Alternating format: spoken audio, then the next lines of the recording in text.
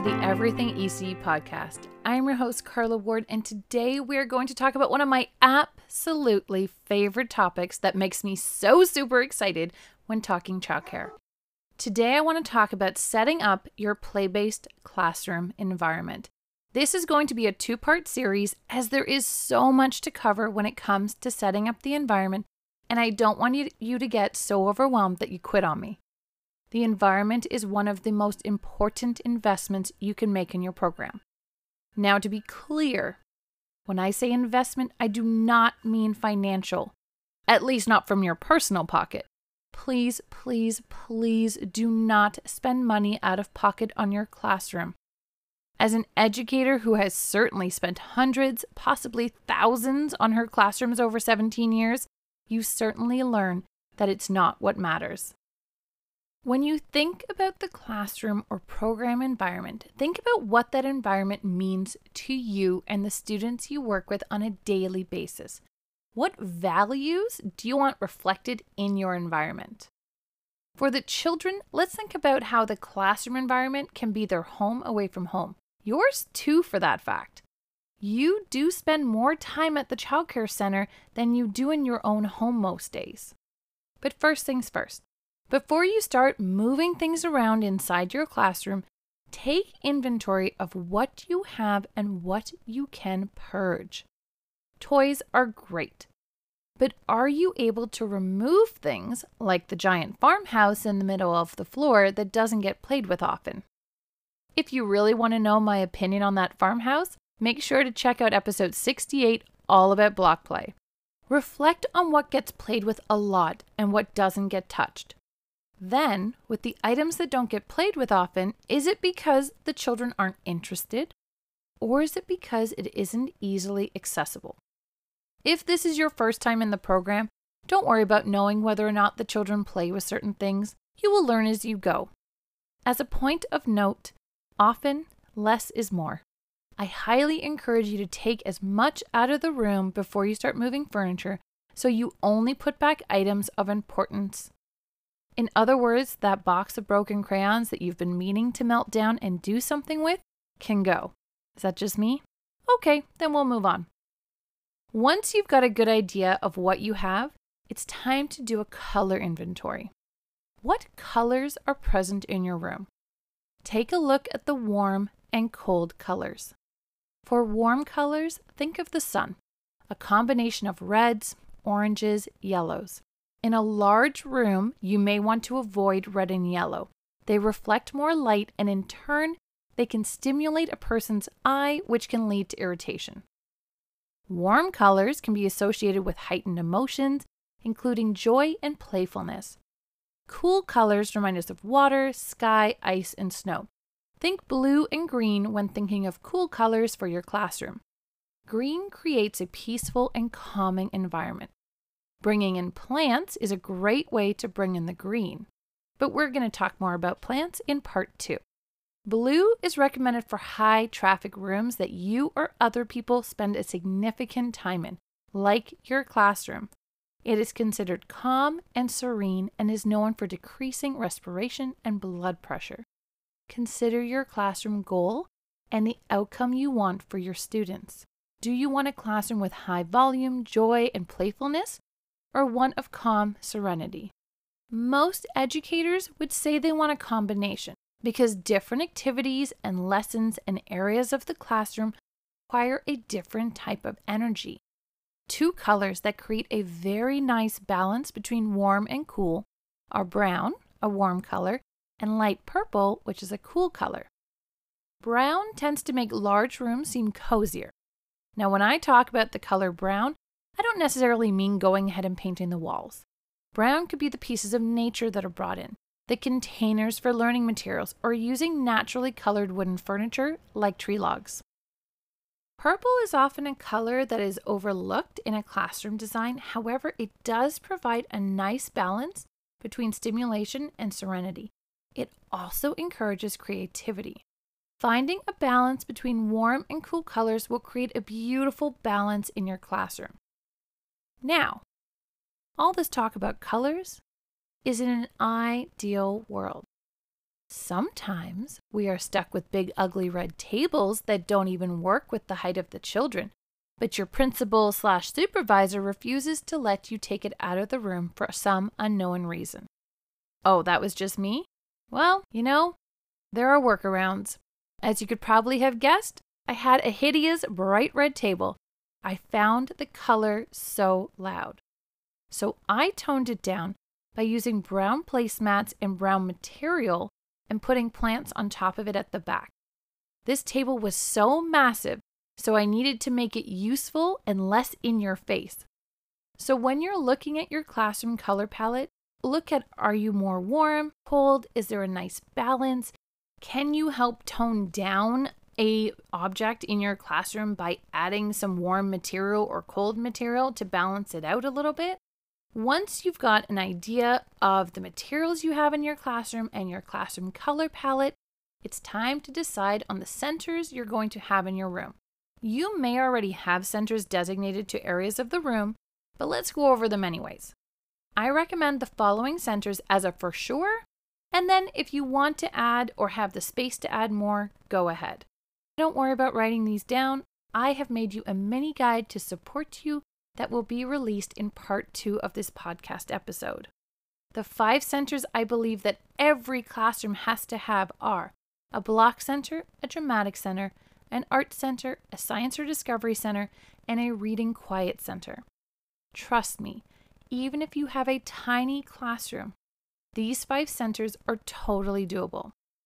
So what do I mean by that is maybe putting your dramatic center and block center near each other. This works for 2 reasons. 1, they are both louder areas, but also they are 2 areas that are most likely to flow into each other. I once had a Starbucks dramatic center, and the children in the block center had built a house. So it became part of a bigger play of getting coffee and then taking it home to drink.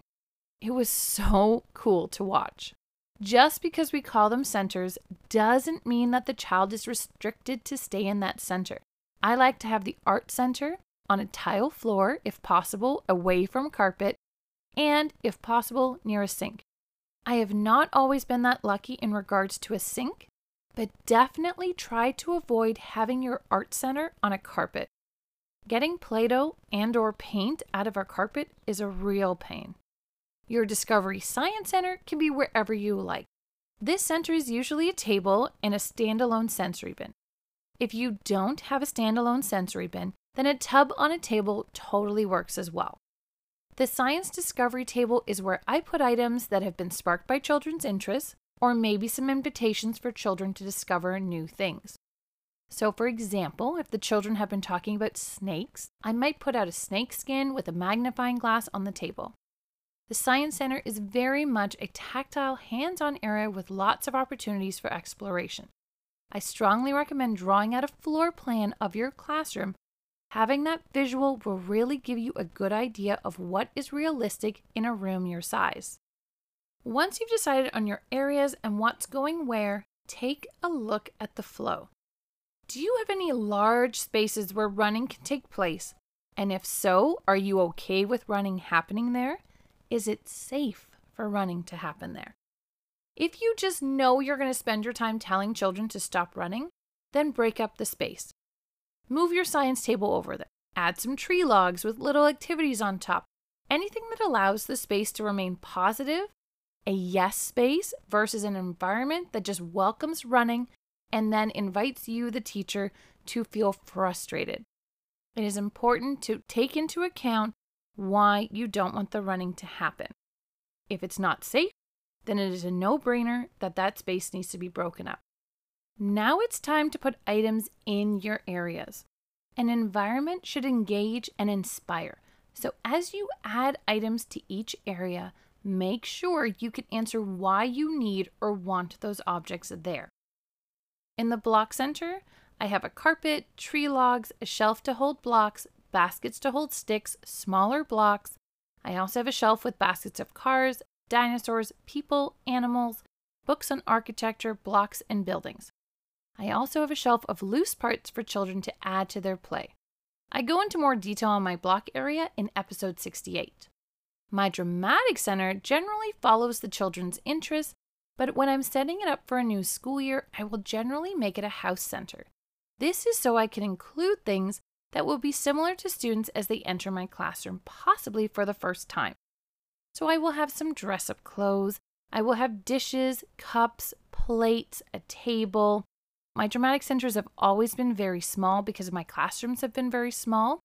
So it's very minimal, so I make it up with keeping the loose parts from the block center near the dramatic center so that the two can flow together. In the reading quiet area, I have books, obviously. It is important to take inventory of your books and ensure that your books are a very large range of topics, with all the children in your program represented in the books. The environment should be a place that screams belonging to the children, and certainly books are a simple step to take with that. I also encourage a calming basket, sensory materials that children can hold in their hands if they are in need of something because they are feeling dysregulated. This is especially important those first few weeks of school when children are adjusting to being away from their families. I also love to have mirrors and fairy lights in my book area. We will dive into lighting later in part 2. The Art Center is one of my faves. There are a few ECs I follow who actually call their art center an atelier, which means a workshop or studio usually used by artists or designers. And isn't that what children are anyways? I just love the word and what it means.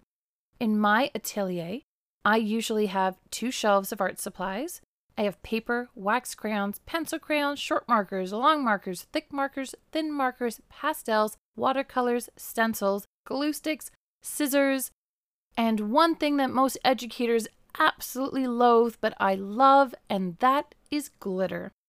The list goes on and on. I've included it in the guide I've made for you. I also have a bit of scrap paper as well as Play-Doh and a variety of loose parts to go with that. There is also an easel. Sometimes it'll have paint or pastels, bingo dabbers. I change it up quite often and don't restrict what the children use on there. It really is set up as an artist studio, an atelier. And the reason why I have such variety is because it is incredible to watch the learning that takes place when there is easy access to art materials and things to compare.